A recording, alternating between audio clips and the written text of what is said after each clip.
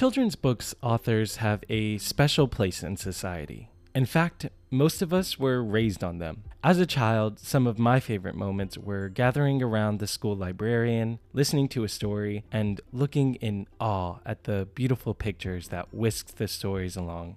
Hi folks, you're listening to That's Child's Play, brought to you by Kide Science. I'm your host, Antonio Santiago, and in today's episode, we are joined by Linda Liocas, the author of Hello Ruby, books that were created to teach young children coding. This was a great conversation that covered everything from storytelling to imagination, all the way to gaming. So, without further ado, let's get into it.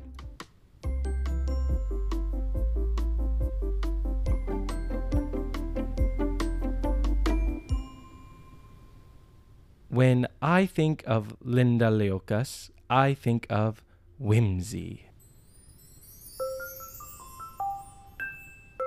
Linda is a storyteller at heart. Almost every question I asked was answered with a fascinating anecdote, one that makes you really understand where she's coming from. It makes a lot of sense. Linda writes the Hello Ruby books, which are a series that follows the curious, fictional Ruby as she navigates a world and solves problems, teaching children about computer science along the way. Linda's first story to me was the story of how she even got into computer science in the first place.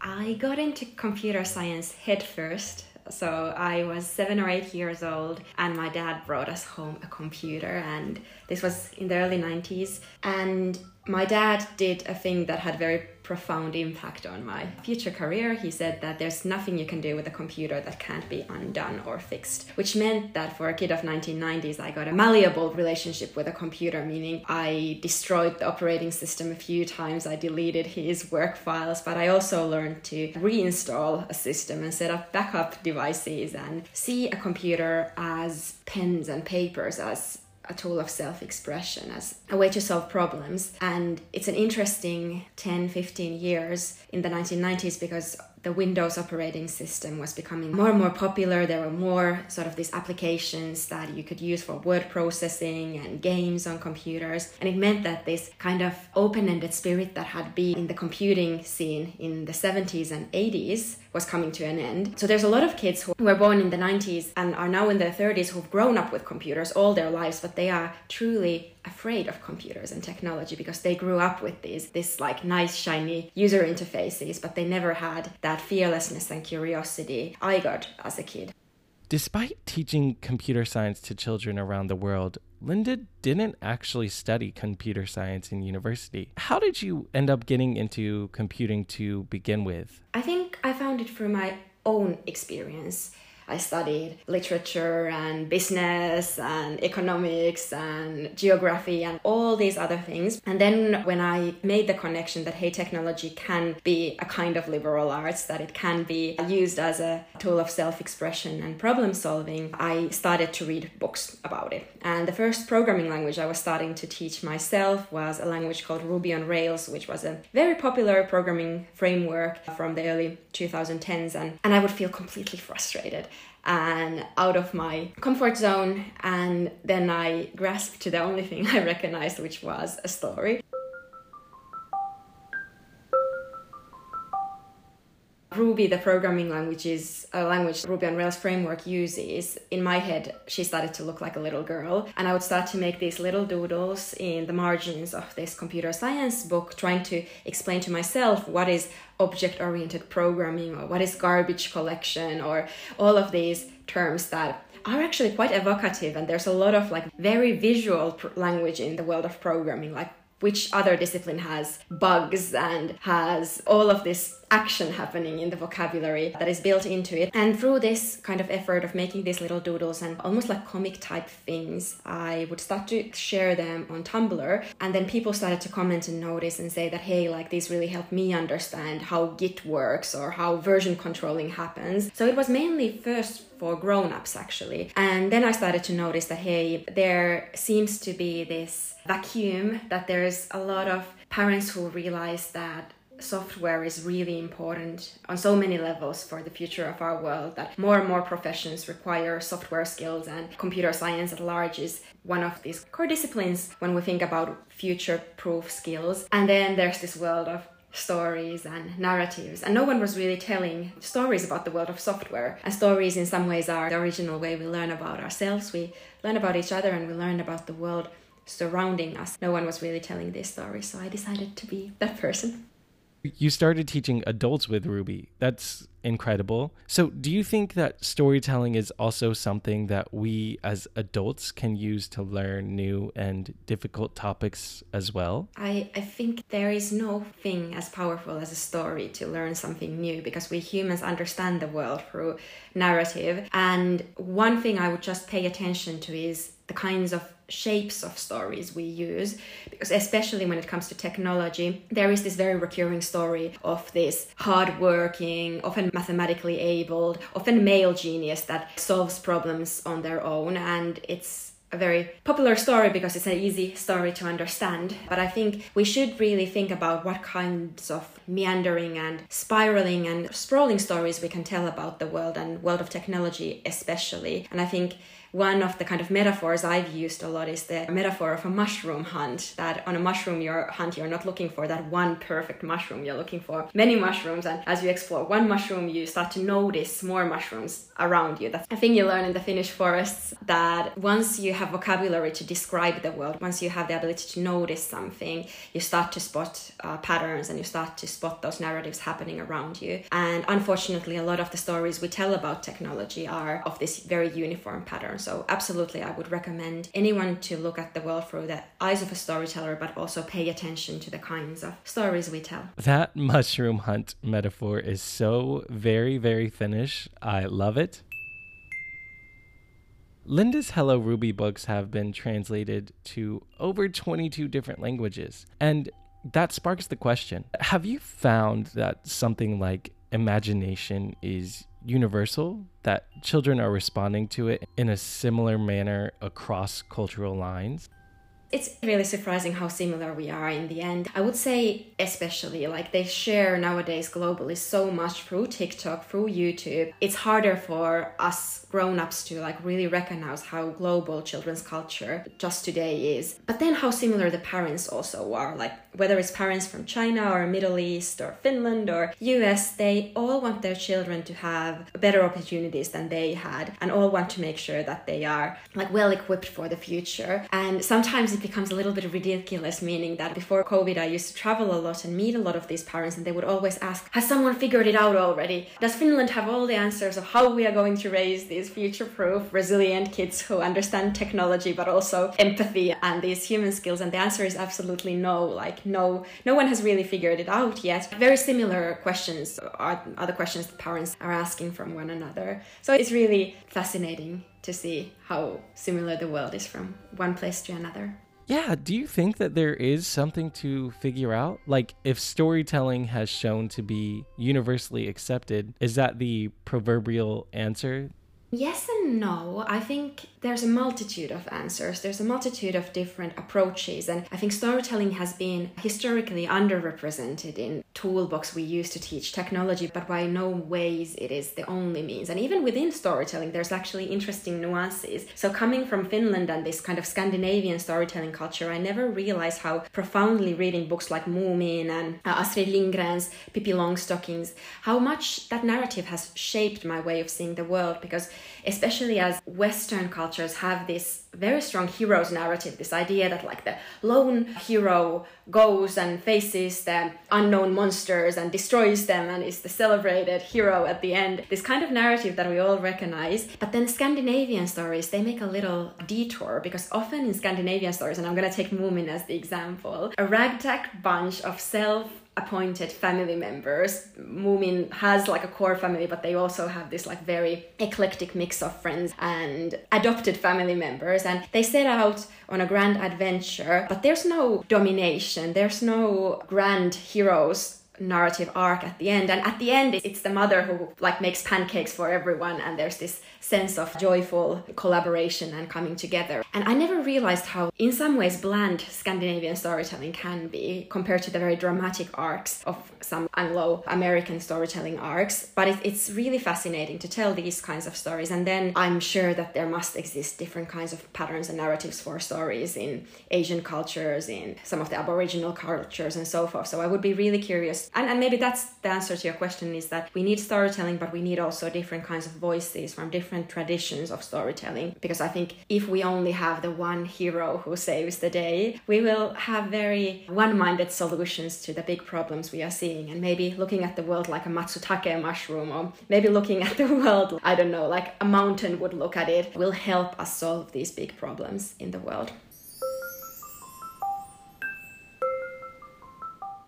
As an author, Linda has chosen to make Hello Ruby a physical book without really offering an ebook. It's an interesting design decision, considering the focus of topics of the books is about new media and new technologies. We talked a little bit about how she came to this decision. I think we learn so much from our fingertips. That's one lesson I think the world that is obsessed with screens and visual input is very much forgetting. I think one of the core things that we have lost is this understanding that especially in early childhood we learn so much through our fingertips, through touch. And it's weird to talk about this after a year when we've been forbidden to touch one another, and the only thing that we've pretty much been touching is the screen of our mobile phone. Somehow, like all language, it starts from our hands, and our understanding of the world is somehow tied to the way we touch things. And it's really like when people are asked, for instance, what their PIN code is, they often have to type it on an imaginary keypad. And even programmers we think are these very sort of pure thought professionals, they rely on their hands to practice their craft. And that is one reason why I wanted to create this kinesthetic experience about the abstract ideas of programming. So there's the physical book, of course, that you carry around with you, but then there's a lot of activities that use paper and crafting materials and really try to create experiences where you touch the ideas of computers. So whether it's an algorithm or a packet switching methodology or whatnot, it's sensory. And I think it's really overlooked also. Yeah, it's funny. We were talking about this a couple weeks back, actually. I was discussing how my company is very similar because we are an edtech company. So naturally, we really believe in the power of technology, but children don't actually come into contact with the screens. And that's not because we're against technology or, anything like that. I think it's fascinating, and I think it will change. There's so much of this no screens, and the top CEOs of Silicon Valley don't let their children use screens. A little rebel in me thinks that is to also like a dichotomy that feels a little bit forbidding, that absolutely no screens. But I do think that being aware of how much time we spend looking at screens is, and especially in early childhood, is important. And then this great story about Seymour Papert, who was like a huge influence on my work. He lived in the 1960s and he was taught by a famous children's psychologist. And he had this great story about a little boy who was in math class, and at the time in 60s or 70s you were forbidden to use your fingers when you were counting different numbers, and it was frowned upon to use these mnemonics or aid tools. And then Papert would walk to this boy and he would really see him struggling, trying to hide counting with his fingers. And then he leans towards the little boy and whispers and says, "What about your teeth?" So he was suggesting to the boy that he uses his tongue to click behind his fingers to help him think through the multiplication or sums or whatever. And I love that story so much. Maybe it's because Papert spent so much time with screens and computers and built the building blocks, but that he had that level of empathy towards a boy and understood that so much of our learning is ingrained in our bodies. And I think that intellectual framework will help us build learning products for the future as well, that we are being more aware after this era in the 90s when we spent time in front of the flashy UX and user interfaces, and then the 2000s when we all spend our time glued on our phones, that maybe the next 30 to 40 years will be more aware of this connection to body. And we can see that in yoga and mindfulness and all of these other areas of life where we are starting to appreciate that humans are connected to our bodies. So of course learning is the same. Let's delve into the connection between play and storytelling. Your stories put an emphasis on wonder and whimsy and imagination in order to promote learning. How does this idea of play really help benefit kids? We are very privileged in this part of the world, in Scandinavia, where I feel like play is universally understood as a way to learn, and all of the recession time that is built into the school day, all of the open-endedness that the curriculum offers, and these phenomenon or project-based approaches. But just looking at very early childhood, how much there is free time for children to not extracurricular work, not that many hobbies, and how much they spend time just on public playgrounds, for instance, here in Finland. And I think absolutely play, even as a grown-up, I feel like one of my professional successes has been that I've just allowed myself to play a little bit longer, that I never lost that sense of being able to create a little play in my head. And for me it means imaginary play, but it can be so many different forms and methods of play.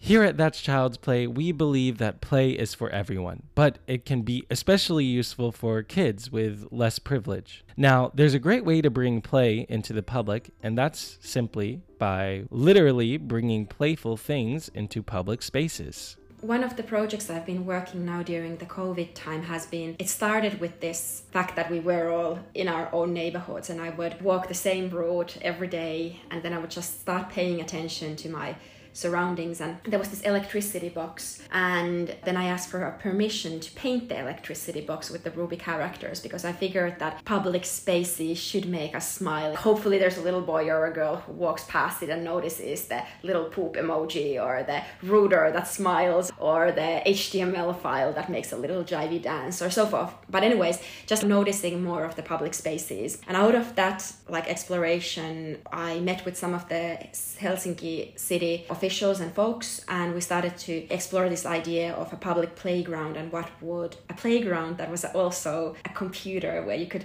crawl inside of a computer and learn on your hands and nose, from the lowest abstraction level of electricity to logic gates to hardware to the apps we use, how computers work. And for me it was an intellectual exercise first and foremost of how do we take these ideas of physical play and touch and everything we've talked about before and turn it into a product. But then the more I've worked on these projects, the more I've realized that the true value is in the fact that it will be situated in a neighborhood that has very diverse groups of people. It will be along the metro line, which means that people from all kinds of neighborhoods will be able to access the playground, and it will be a public playground that offers the chance that there are fancy theme parks and there are amazing museums in Finland that do a phenomenal job, but there is this sense of accessibility for folks who don't necessarily pass by or don't have the money to go in. And I think that has been one of the most intriguing and exciting projects that have been born out of this COVID time. The idea that how can we use our public spaces also in educational ways and figure out ways to teach through space and offer novel experiences that are tied to a place. It seems that you have a fascination with the intersection of arts and computer science and technology. It's sort of common thought to place these two subjects as diametrically opposed to one another. What's the relationship between art and computer science to you, and is storytelling an art in itself? Oh, absolutely. And I think all computer scientists are artists. I hate the fact that so often we have these two polar opposites, that there's the logic and math people and the creative art people. And I think there's so much overlap between the two. And there's Carlo Rovelli. He's a famous physicist from Italy who writes beautiful poetic essays about the soul of physics and how it works, and he puts it much more beautifully than I do. But in essence, every single creative person is an artist. Programmers, they create something new out of nothing with the pure power of their mind, and if that's not art, I don't know how to even define it. And I think absolutely storytelling is a form of art. And I'm not talking about the institutional art where they have their own rules, and so it should be, but I hate the division, especially given that so many of the luminaries of computer science were people with multiple interests and multiple deep passions. Say Claude Shannon, who is the father of information theory and who came up with the rules that govern how transistors and hardware gets made, so how electricity travels. He was a guy who first in undergrad he studied philosophy and ran into these like obscure ideas of the 18th or 19th century British logician and philosopher George Boole. And then later in life he studied as a grad student in MIT electricity and electrical engineering, which at the time was this almost like magician wizardry world, more attuned to crafting world, that there were no rules that governed how to make electrical circuits. And then in his like crazy brain, these two worlds melded, so he recognized that the stuff he read as an undergrad in philosophy class by George Boole is actually the guidelines to governing electricity in this new transistor-based world. And he created in the most influential grad thesis, I think the entire history of time, rules, but it was because of this duality of his brain that he could do this. And also he loved juggling and later wrote a physics paper on how to juggle balls in the air. There's countless examples like this of people in computer science who have deep interests in math and music and poetry and this cross-disciplinarity. Yeah, and I also think that a fantastic example of this intersection between the two is game design. You have to keep in mind human psychology, design philosophy, problem solving that's inherent to coding, and the art aspect of everything, especially how it all comes together to really tell a story. Have you delved into game design before? As an avid player of games, for sure, not as a game designer myself, but I completely agree with you. And I think it's an interesting example also because we're starting to, like, everything new starts out as a toy. That's the famous saying that everything new, it looks like a toy. It's like, who needs this? Why should we care about this? And then it takes over the world and changes profoundly our societies and ourselves. And I think computers were an example of this.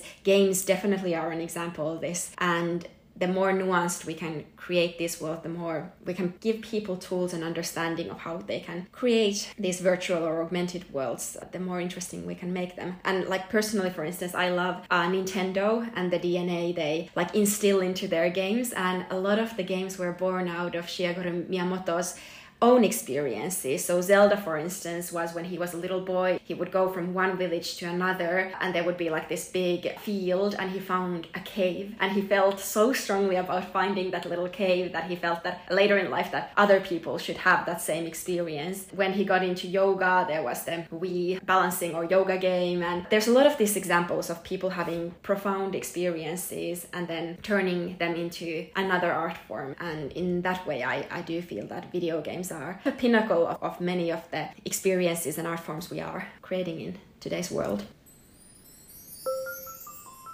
Here, Linda mentioned Zelda, and I cannot express the sort of nerdy adrenaline rush that I got at that moment. You see, dear listeners, Breath of the Wild is an incredible game that tells a story with very little dialogue, but many puzzles, visual cues, and a massive world. The idea behind the game is that even though very little is spoken or given to you as you play, you learn more and more. I very much liken it to how children learn through play. In fact, in playing it, you sort of feel like a child. Light bulbs will go off in your head. You get easily distracted by this odd-looking thing over here that you want to learn about. And all along the way, you're using physics to solve frustrating puzzles. So, enter video game speak for a couple of minutes. I never play Breath of the Wild to finish it. I play it to explore the world. There's a little chemistry engine that they built in order for you to be able to actually cook the meals that Link eats. But it's a whole... Yeah, I just roam in there. And I think another example I would bring up is Fortnite, because I've never been interested in first-person shooters. I've never been interested in that kind of games. But when the pandemic, I had this very profound experience of being and hanging out with my friends on Fortnite every single night. We would put on our headphones and yeah, sure, the shooting was one thing, but it was more like we got to go into this magical island and explore and find new things and just discover new entire worlds. And I think my generation in our 30s, we are starting to have these childhood experiences of playing Zelda, the Nintendo Game Boy versions, and having this like roaming these lands. but it's still a hard experience to explain for the older generations. And that's, I think, why we should be having so much dialogue between the gaming generation and then the people who will still be around for a long time, because now, again, the discussion is a little bit one-sided, saying that, oh, gaming is bad and my child plays too much. And those are valid concerns for sure. And I like that we are paying attention to who is instilling ideas into our children and how they are spending their time. But I would encourage parents to be curious and open about getting to know the spaces and truly the worlds where their children roam and wander around. And Breath of the Wild or Fortnite would be wonderful places to start. And thinking that what will these places look like in 20 or 30 years time is exciting. So you and I are two people who play games and love technology, but we also believe the power of a physical book over something like an ebook. It sort of sounds like an old school opinion, but let's talk a little more about it. Yeah, I don't know why we must be so one or the other. In some ways, I feel like the most profound thing we can do is hold two opposing ideas in our heads at the same time and be at ease. And somehow technology sparks something very, either you're super pro tech or then you're absolutely against it, like a Luddite. And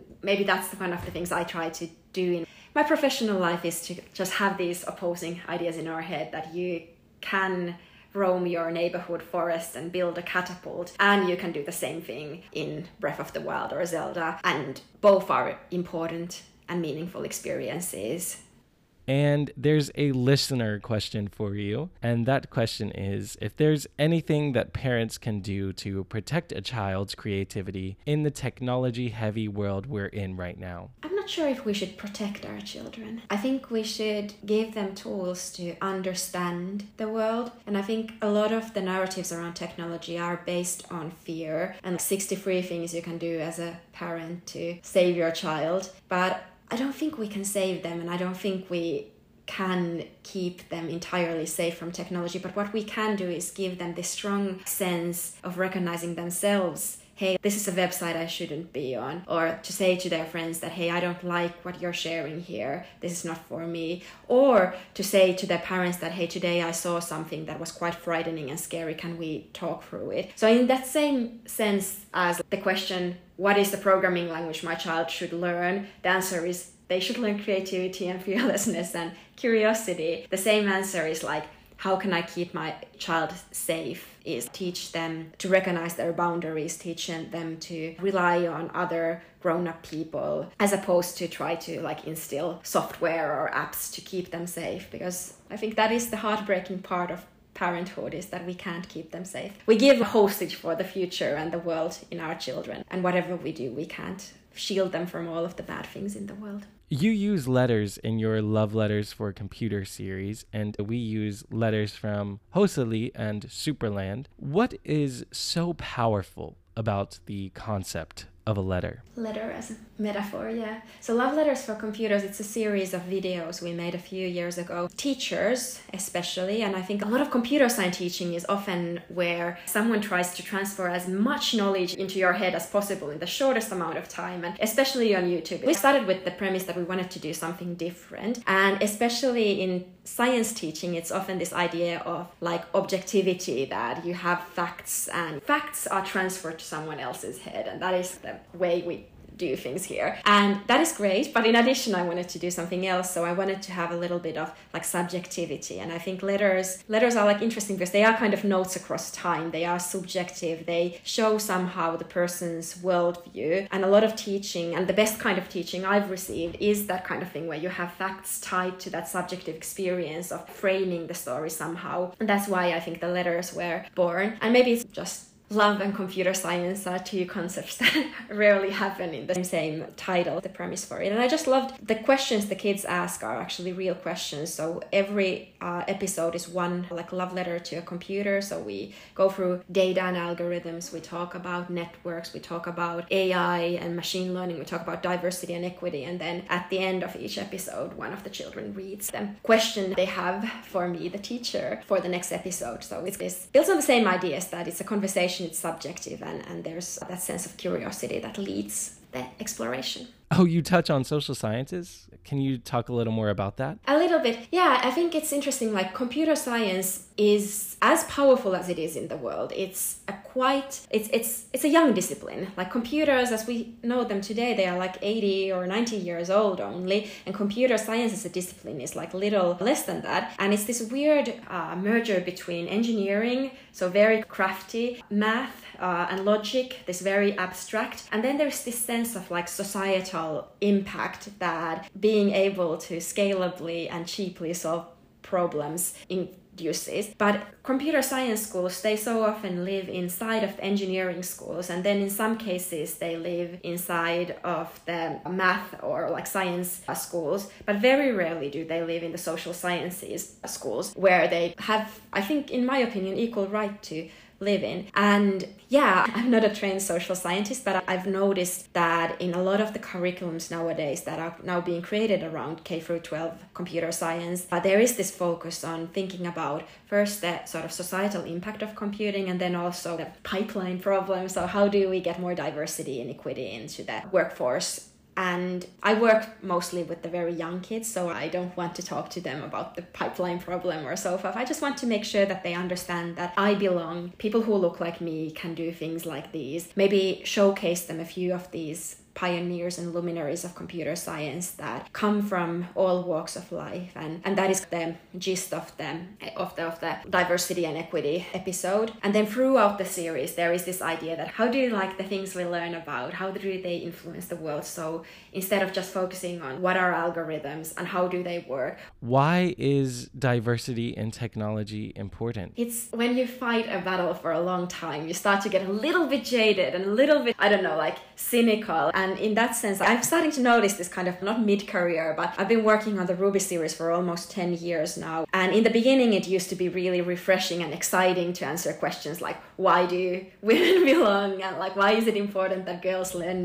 these skills? And after 10 years of giving the same answers over and over again, I still profoundly believe them. Also, I'm starting to notice that for me, the most rewarding moments come, for instance, when I was in Japan, which is a very different culture from the Scandinavian, very sort of gender equal places, when little boys would come to me and say that I want to be Ruby when I grow up. And then I felt, like this is the part of the puzzle that I didn't think about actively. Of course, it's about helping girls feel empowered and helping them see themselves as creators, but it's also the opposite, where we try to change the perception of little boys so that they grow up thinking that, of course.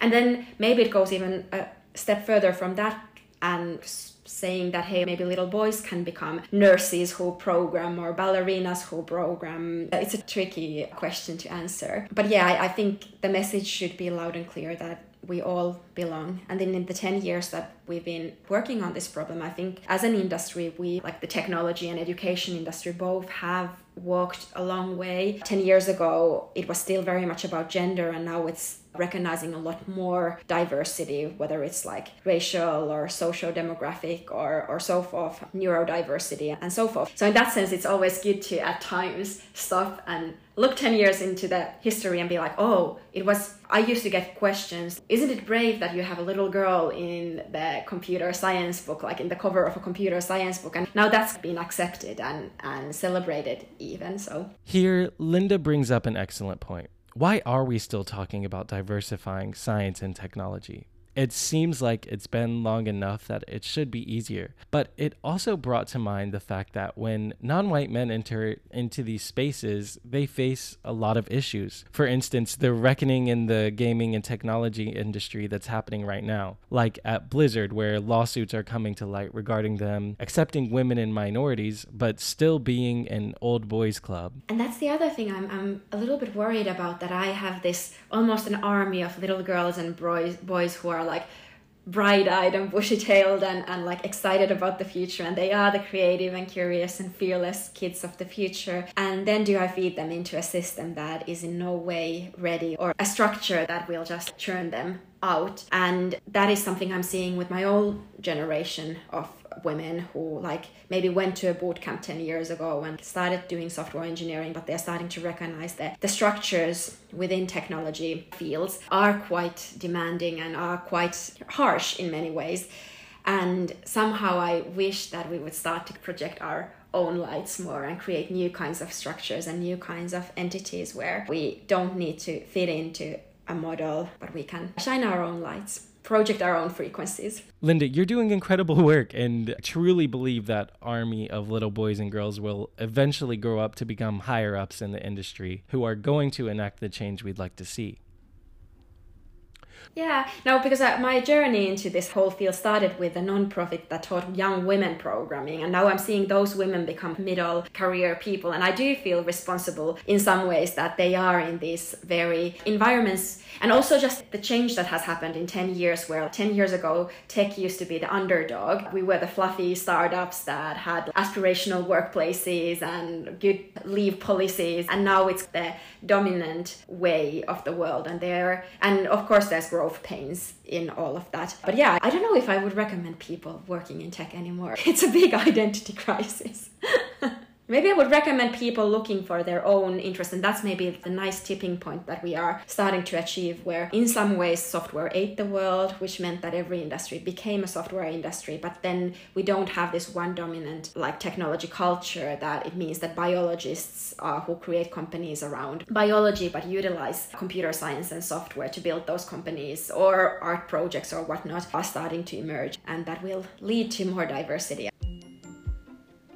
One final question that I've been asking every guest on the pod is, what is something a child has asked you that left you stumped or blown away or just laughing, and how did you respond? I think honestly all of my books are response to children's questions. So for instance, like the book about the internet is an answer to a little boy who asked me, what shape is the internet? And is the internet a place? And then I started to give him an answer, and then I realized that my answer, I'm like, oh, the internet is like the global village or the information superhighway, and you can think of it as, and then I realized that, oh my God, I sound like a kid of the 1990s, that was my internet, the internet of the modem sounds and the surfing online, and this kid's internet is completely different, that he has never disconnected from the internet. Is something invisible and everywhere around him, and we need new metaphors and new stories to answer that profoundly difficult question of, is the internet a place? And there's other examples like this. For instance, the machine learning book started from a little boy in London who asked me, what am I going to do for work if all the robots take over the world or do our jobs? And I'm like, ooh, oh boy, this boy has been having interesting breakfast discussions with his parents. But then as a result was born the fourth Hello Ruby book about machine learning and AI, and this idea that our children deserve a hopeful and pragmatic approach to AI as opposed to a fear-based idea about what it means to live in a future where there are robots and machine learning and AI everywhere around us. So in that sense, it's a good question, and it leads most of the work I do. I'd like to thank Linda so much for coming onto the pod. You can find her books at helloruby.com, and her Twitter is at Linda Liukas. Both will be listed in the show notes. Well, that's it for this episode. Thank you so much for listening. If you liked what you heard, please consider giving us a review on Apple Podcasts, a follow on Spotify, or a thumbs up wherever you're listening. Transcripts for those deaf and hard of hearing are in the show notes, along with an accompanying post to this episode. Thanks again for listening to That's Child's Play. See you next time.